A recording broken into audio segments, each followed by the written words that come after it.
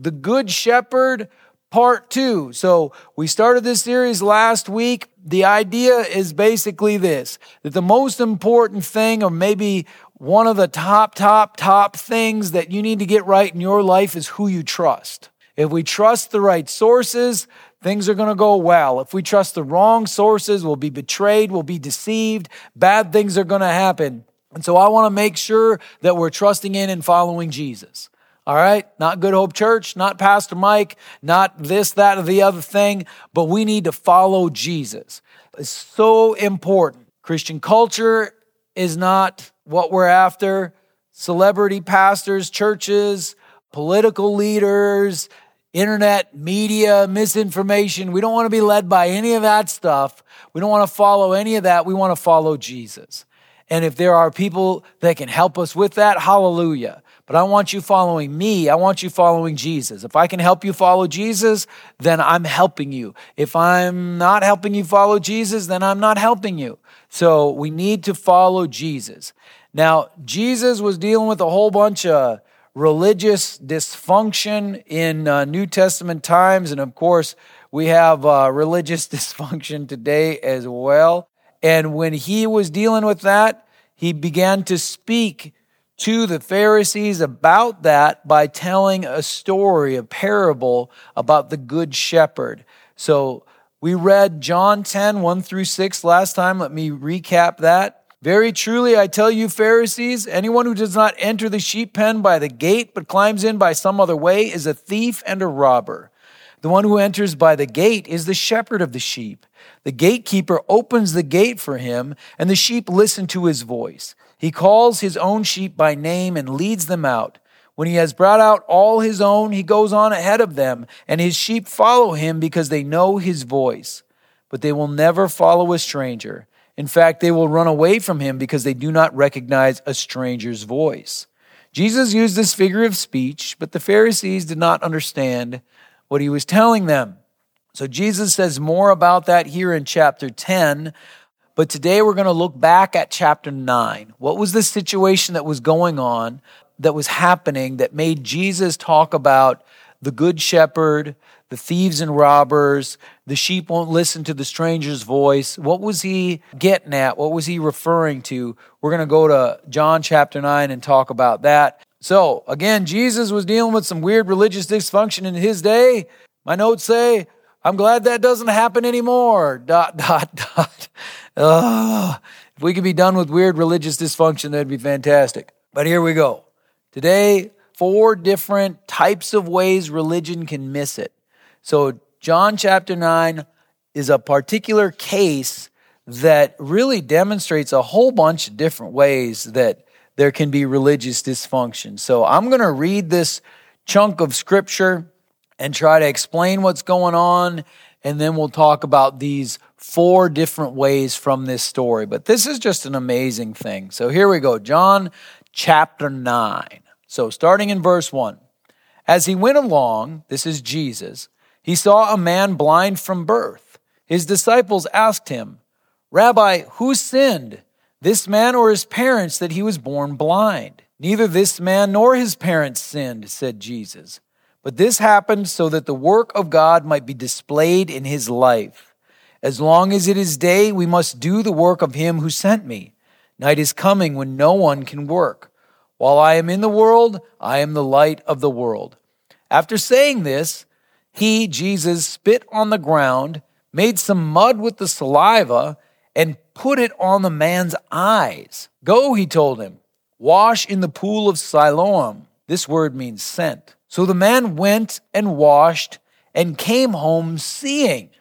So this is an amazing process for healing. I mean, we don't have that. We have like prayer teams in our live services. People come up for prayer. We don't rub mud on anybody's eyes. We don't do stuff like that. But Jesus here spits on the ground, makes some mud, rubs mud on the guy's eyes, tells him to go wash his eyes out. He washes them out, and now he can see.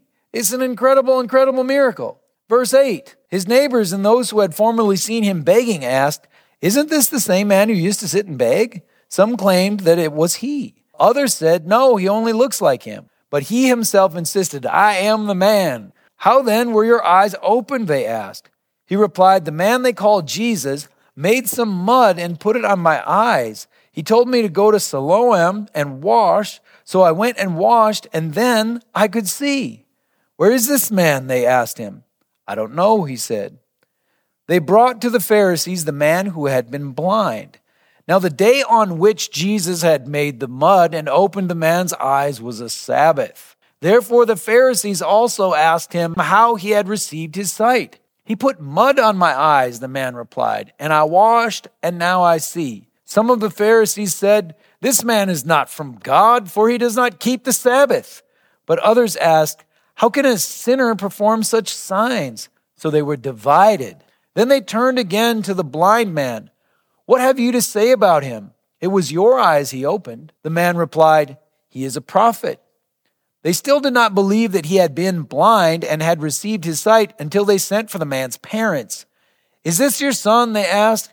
Is this the one you say was born blind? How is it that he now can see? We know he is our son, the parents answered, and we know he was born blind, but how he can now see or who opened his eyes, we don't know. Ask him. He is of age. He will speak for himself. His parents said this because they were afraid of the Jewish leaders who already had decided that anyone who acknowledged that Jesus was the Messiah would be put out of the synagogue. That is why his parents said, he is of age. Ask him. A second time, they summoned the man who had been blind. Give glory to God by telling the truth, they said. We know this man is a sinner. He replied, whether he is a sinner or not, I don't know. One thing I do know, I was blind, but now I see. Hallelujah. Then they asked him, what did he do to you? How did he open your eyes? He answered, I've told you already and you did not listen. Why do you want to hear it again? Do you want to become his disciples too? Then they hurled insults at him and said, you are this fellow's disciple. We are disciples of Moses. We know that God spoke to Moses, but as for this fellow, we don't even know where he comes from. The man answered, now that is remarkable. You don't know where he comes from, yet he opened my eyes. We know that God does not listen to sinners. He listens to the godly person who does his will. Nobody has ever heard of opening the eyes of a man born blind. If this man were not from God, he could do nothing. To this they replied, you were steeped in sin at birth. How dare you lecture us? And they threw him out. Jesus heard that they had thrown him out. And when he found him, he said, do you believe in the Son of Man? Who is he, sir? The man asked. Tell me so that I may believe in him. Jesus said, you have now seen him. In fact, he is the one speaking with you. Then the man said, Lord, I believe. And he worshiped him. Jesus said, for judgment I have come into this world so that the blind will see and those who see will become blind. Some Pharisees who were with him heard him say this and asked, what, are we blind too? Jesus said, if you were blind, you would not be guilty of sin. But now that you claim you can see, your guilt remains. And then straight into verse 1 of chapter 10. Very truly, I tell you, Pharisees, who does not enter the sheep pen by the gate is a thief and a robber. That's the transition into chapter 10 where Jesus is talking about the good shepherd and his sheep. So that's quite the story. There's a man that's born blind. Jesus is asked by his disciples who sinned, this man or his parents, that he was born blind. Jesus is like, yeah, that's not it. This is for the glory of God. So he spits, makes mud, puts it on the guy's eyes. He goes and washes as Jesus directs him. And then all of a sudden he can see. And then the Pharisees find out about it and they're having to investigate because this happened to be a Saturday. It was a Sabbath day. I don't think it was a special Sabbath. I'm guessing it was just a regular Saturday Sabbath. And he's like, this is bad. You know, he spit on the ground, made mud, put it on his eyes. He's broken the Sabbath. It's this huge investigation. They pull in his parents. They pull the guy in for questioning a second time. They get super mad at him because he's like, look, I can see. I mean, when you're blind, when you've seen an incredible miracle like being born blind and now you can see, all of a sudden you don't worry so much about what everybody else has to say. You know, I have people who don't trust my experiences with God. And it's like, well, I was there. You know, you can't talk me out of what I've already experienced with God. I heard a preacher one time say, if you want to tell me that God doesn't heal anymore, you got to me too late because I've seen the healing power of God. And that's what this guy is. He's like, look, what are you going to do? I just had an incredible miracle happen, but they don't like him, so they throw him out. And then Jesus reconnects with them and he worships Jesus. And then the Pharisees are like, what, are we blind too? And that last verse, if you were blind, you would not be guilty of sin, but now that you claim you can see, your guilt remains. Fantastic story. Let's look at 4 types of bad religion, religious dysfunction from John chapter 9. Number 1 actually comes from the disciples, not from the Pharisees. Number 1 type of bad religion from John chapter 9 is inappropriate blame. Blaming somebody inappropriately. So the Gospel of John chapter 9 verse 2, his disciples asked him, Rabbi, who sinned, this man or his parents, that he was born blind? Who are we going to blame? The parents or the person born blind? How do you sin before you're even born? I don't exactly understand what even they were getting at. But the reality is that neither one of them were to blame. And so Jesus was like, neither one. It wasn't the parents. It wasn't him. God has a special plan here. It wasn't the sin of the person or their parents. Let me tell you, one of the greatest mistakes we can make in life is to blame or shame or condemn people wrongly. That is very bad. You want to be very careful because it's a powerful injustice and even a more powerful misrepresentation of God when God's people blame wrong, they shame wrong, they condemn wrongly. It's a yucky thing.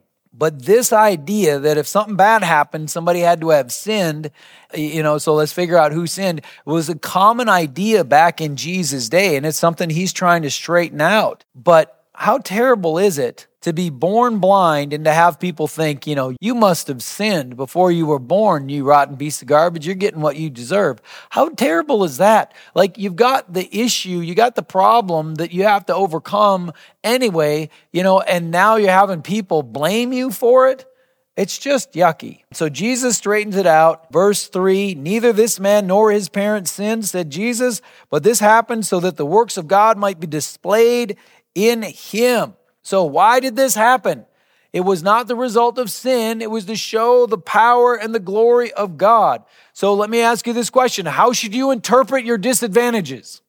Sometimes they're a result of sin, sure. You've been horribly abused as a child. Well, that's the result of somebody's sin. That was the abuser's sin that caused that damage to you. But a lot of times the things that we have, it's not anybody's fault, but it's an opportunity for God to show his power to overcome. So when we are disadvantaged, like I, diagnosed as a dyslexic in elementary school, auditory dyslexic. I don't think that terminology works anymore, but I had various problems learning how to read, various things like that going on.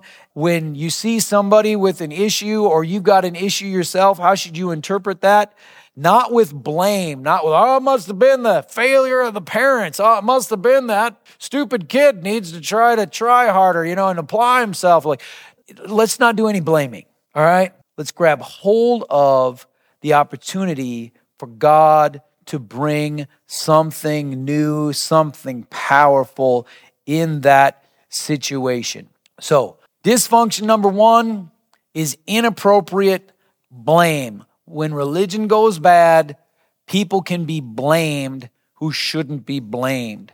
Dysfunction number 2, John chapter 9, verse 16 says this, some of the Pharisees said, this man is not from God, for he does not keep the Sabbath. But others asked, how can a sinner perform such signs? So they were divided. Okay, so they're fighting with each other because they're arguing over the Sabbath rules, and they are completely missing the point. Bad religion misses the point. Is this about nitpicky Sabbath rules? Is that what this is about? Well, certainly Jesus was, killing 2 birds with 1 stone here. He's straightening out the who sinned problem. And then he's also straightening out it doesn't quite straighten it out, but he is addressing the issue of the hyper focus on nitpicky Sabbath rules that aren't the heart of God. The Sabbath had been distorted into something that was a religious hassle instead of a time of rest and connection with God. So they had messed the Sabbath up with their legalism. It's amazing to me that a man born blind can be healed, and now they're arguing about Sabbath rules and there's division in the group. Really? They're missing the miracle. God just did something incredible. How is it that they're having a fight now and there's division now and they're arguing over different things? When tradition and human rules push out or override the power and goodness of God and we miss the point, we got bad religion. Tradition and human rules pushing out the good things of God is no good. They're missing the point. How is it? I just don't understand how it's possible that this man being healed didn't result in an incredible celebration. Shouldn't we all just be jumping up and down like, hey, what? You used to beg. I got a job opening. You should come learn my business. You can help me out.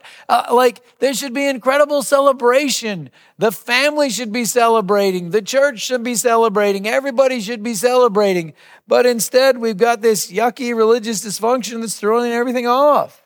This is what Jesus was talking about in Matthew chapter 23, verse 24. One of my very, very favorite verses in the Bible. This is in the great woe chapter. Jesus says, you blind guides, you strain out a gnat and swallow a camel. You strain out a gnat, but swallow a camel. That's such a beautiful picture. Straining out the gnat from what they're drinking because, he did spit on the ground and make some mud. How much mud can you make spitting on the ground? This is not much. I'm sure it's just barely enough to make his eyes a little bit dirty with the mud.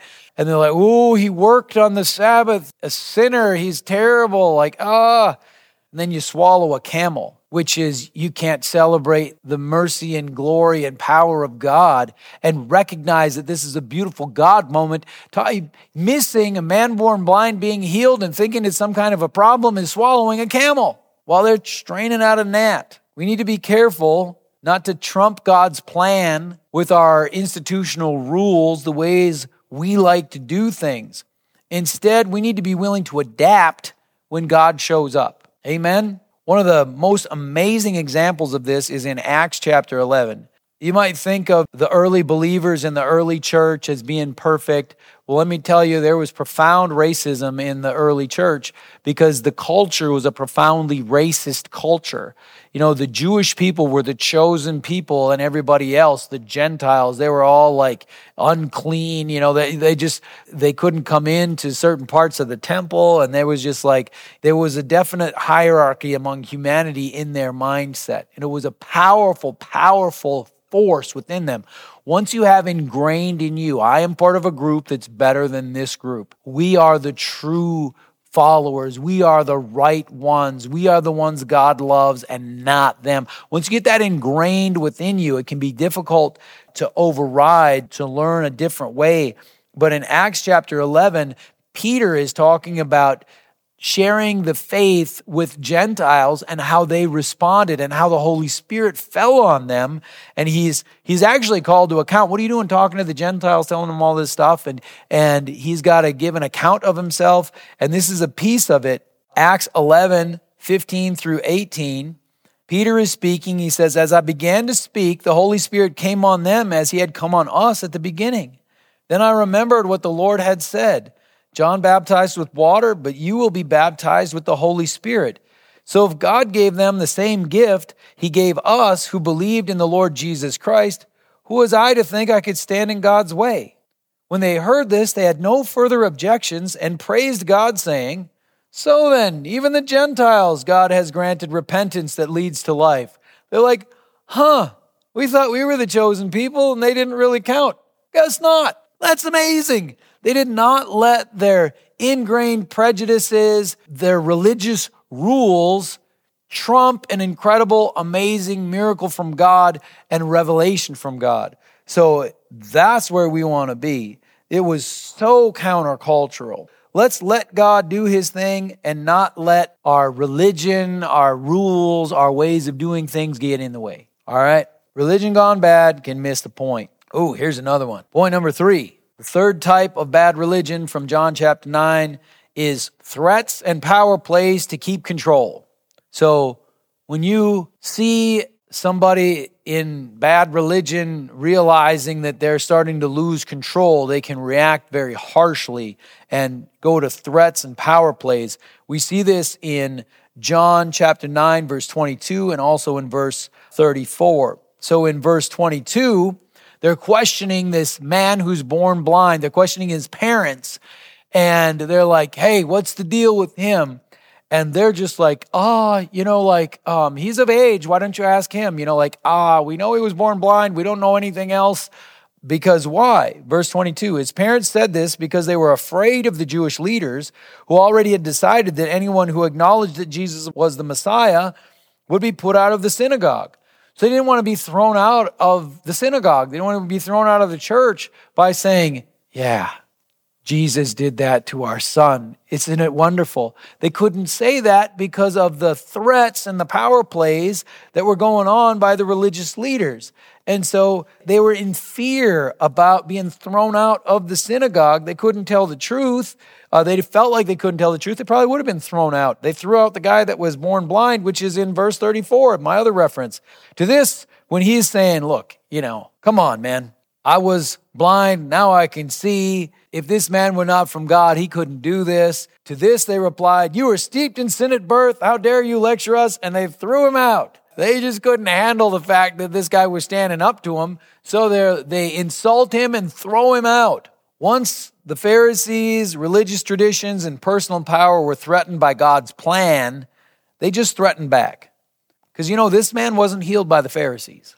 He wasn't healed by the priests. It wasn't some proper way. It was just Jesus putting mud on his eyes on the Sabbath. Something outside of the Pharisees' control had done this, and they didn't like that. They didn't like being on the outside looking in, trying to figure out what was happening. They wanted to be in control. They were used to being in control, and so they turned to threats and power plays. They couldn't deal with this honestly, so they resorted to threats and intimidation. Verse 34 that we just read, you're steeped in sin at birth, how dare you lecture us? And they throw him out, is remarkable in its response to verse 30. So verse 30 demands a response. Verse 30, the man answered, after the Pharisees had said, we don't even know where this guy has come from, this Jesus you're talking about. We don't even know where he's from. This is a response from the man born blind. The man answered, now that is remarkable. You don't know where he comes from, yet he opened my eyes. Why is that remarkable? It's remarkable because that is one of the prophecies about the coming Messiah, is that they wouldn't know where he would come from. And he's like, really? You don't know where he came from? And he opened my eyes. And it's like, ding, ding, ding, ding, ding. And he's like, this is the Messiah, wow. It's also another interesting point as far as prophecy, because do we know where he came from? Well, Jesus of Nazareth, called out of Egypt, born in Bethlehem. We know these things, but not everybody knew. And there were times when it was brought out that they didn't know where he was from. So the Pharisees could not acknowledge that there was a prophecy being fulfilled about Jesus, so they just got mad and threw him out. So they resorted to power plays, threats, and intimidation when they should have released to God what was God's. We've got to serve God with an open hand.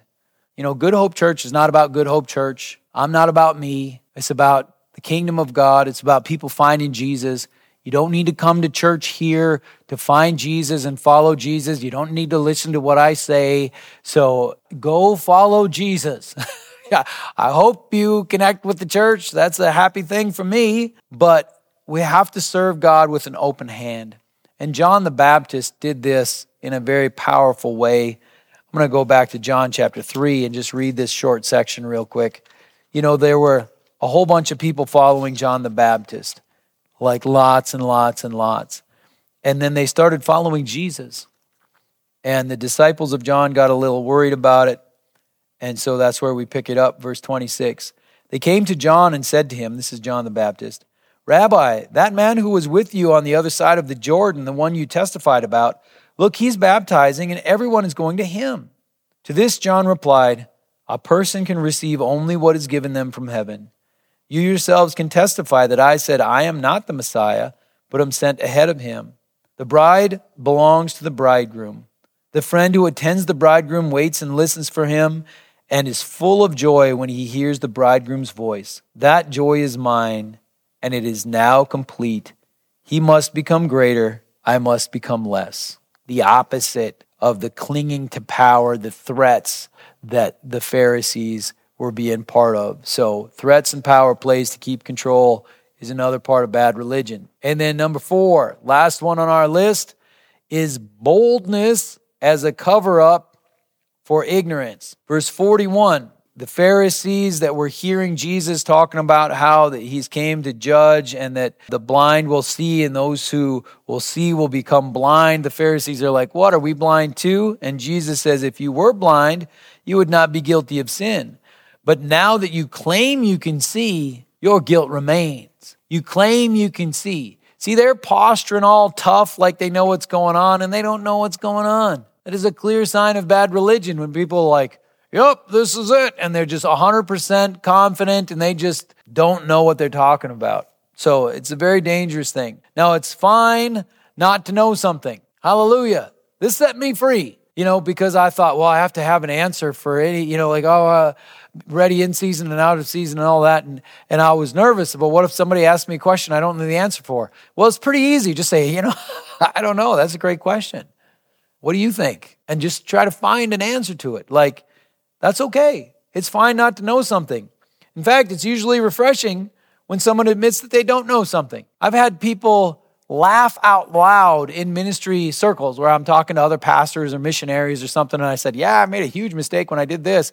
And they'll laugh out loud like, you're admitting that you made a mistake? Well, of course, it was a big mistake. I did that wrong. But you just don't hear that so often. Instead, there's boldness as a cover-up for ignorance, boldness as a cover-up for making a mistake, and that's not where we want to be. Social proof is not the same as biblical truth. What that means is if everybody agrees, that doesn't mean it's biblically true. Social proof is like if everybody's doing it, you do it too. If everybody thinks it, you think it too. That is not the same as biblical truth. Just because everyone around you is saying the same thing doesn't make it true. Some people act all confident, but they're still clueless. Don't let them take you in. A couple more points on this one. Boldness is a cover-up for ignorance. Judging others, judging the church, judging pastors, judging ministries, is claiming that you know better. They should be doing this. Anytime you say they should, you need to watch out and make sure that now that you claim you can see, your guilt remains doesn't apply to you. If you're not going to step up and do something about it and you're all full of they shoulds and you don't really know what's going on, then that verse applies to you as well. If you were blind, you would not be guilty of sin, but now that you claim you can see, your guilt remains. It's one of the most dangerous parts of judging others is claiming you can see. Instead, just be honest. We don't know everything. 1 Corinthians 13:12, Paul says, we know in part. We see dimly as in a mirror. We don't know everything. That's okay. You don't have to posture all bold like you know everything in order to be doing a good job. We just don't know it all. So let me give you a quick recap of 4 types of bad religion from John chapter 9.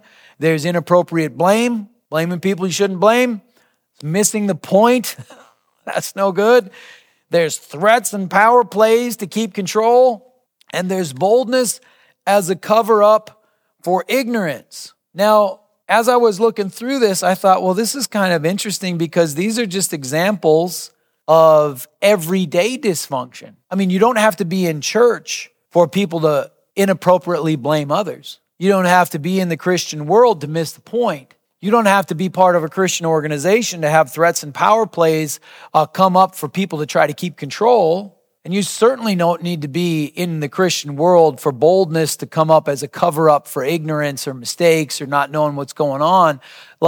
This is just the world in the church, And there's a word for a Christian who acts like the world, who acts like everybody else. There's a word for a Christian who acts like everybody else, and that word is hypocrite. Jesus calls us out to be different. We are to hear our shepherd's voice and follow him. And so when we don't, when instead we do the normal worldly tactics of inappropriately blaming, threatening, and doing power plays. Boldness is a cover up for ignorance. Missing the point too. That one's a little less nefarious, but it's just the world in the church. It's just the people of God not acting like the people of God. So instead, let's act like the people of God. Let's actually listen for and follow the Good Shepherd's voice. We'll talk more about how to do that next week as we continue in John chapter 10. I want to close with 1 Corinthians chapter 3, verses 1 through 4. Because let me tell you, when you are a follower of God, you are called out to be different. Brothers and sisters, I could not address you as people who live by the Spirit, but as people who are still worldly, mere infants in Christ. I gave you milk, not solid food, for you were not yet ready for it. Indeed, you are still not ready. You are still worldly. For since there is jealousy and quarreling among you, are you not worldly? Are you not acting like mere humans? For when one says, I follow Paul, and another, I follow Apollos, are you not mere human beings? So here's the question. If you believe in Jesus, aren't you a mere human being? The answer is no. You're not a mere human being. You're a child of God. You're more than a conqueror. You are a temple of the Holy Spirit. You are an ambassador for Christ in this world. You are empowered by the Holy Spirit of God. You are able to overcome. You are not just a regular person walking around. So I need you to believe that. Because when the follower of Christ just does the same things, is the same crass, angry, bitter, power playing, pretending you know what you don't know, blaming people who shouldn't get. When you act like that, most of the time you're acting worse than people who don't believe. And it's a disaster. It's a hypocrisy. So let's be children of God. You are not disqualified from being a child of God. Jesus qualified you even when you didn't deserve it, because none of us deserve it. We have all sinned and fallen short of the glory of God. So if you want to start a relationship with Jesus, let me tell you, the qualifications for wanting to start a relationship with Jesus are Jesus having had died for you on the cross. Guess what? He did, so you're qualified. So come on in. All you got to do is believe, ask for forgiveness of sins, and pledge your life to learn the ways of God and live it out, and you're in, man. Male, female, old, young, doesn't matter. Somebody who's never been to church in your life, you're 80 years old, you've been walking away from God your whole life. Somebody who was in church but who's been resisting God your whole life. Now is the time to receive forgiveness, newness of life in Christ, to pledge your life to serve God, and to be who you were created to be, a child of God, more than a conqueror, an ambassador for Christ, a temple of the Holy Spirit, a light bringing the goodness of God to this world. That's who you're supposed to be. Not a hypocrite, not a fool, not someone engaging in religious dysfunction, but someone who's honest about their faults and their ignorance and who is endeavoring to know and walk with God. So let's pray. If you're a believer, grab hold of your identity in Christ. If you're ready to be a believer, let's go get it. Heavenly Father, thank you for your grace and mercy. Thank you that you reject no one, but your offer is there for anyone. Anyone who believes that you are there is someone who can receive that forgiveness. So Lord, I speak to the one who is afraid of you and thinks they've failed too greatly and can't be forgiven. I come against that lie and I say, be gone in Jesus' name. Let them know that the blood of Christ is enough to cover their sin, to wash them clean. Let them believe that and receive of your mercy and grace. Lord, for all of us, thank you for forgiving our sins so that we can be qualified, because we don't qualify ourselves, but you do. You bring us in. You make us children of God. You make us more than conquerors. We are not victims, but we are able to overcome evil with good. Thank you for making us ambassadors for you in this world. Lord, we just give you praise and we honor you. Help us to grab hold of the fullness of the plan you have for us. Help us to be temples of your Spirit, carrying your goodness and your love into this world. Encourage us, Lord, with this. Let us not be part of bad religion, but let us grab hold of your truth and all of its beauty. In Jesus' name, amen.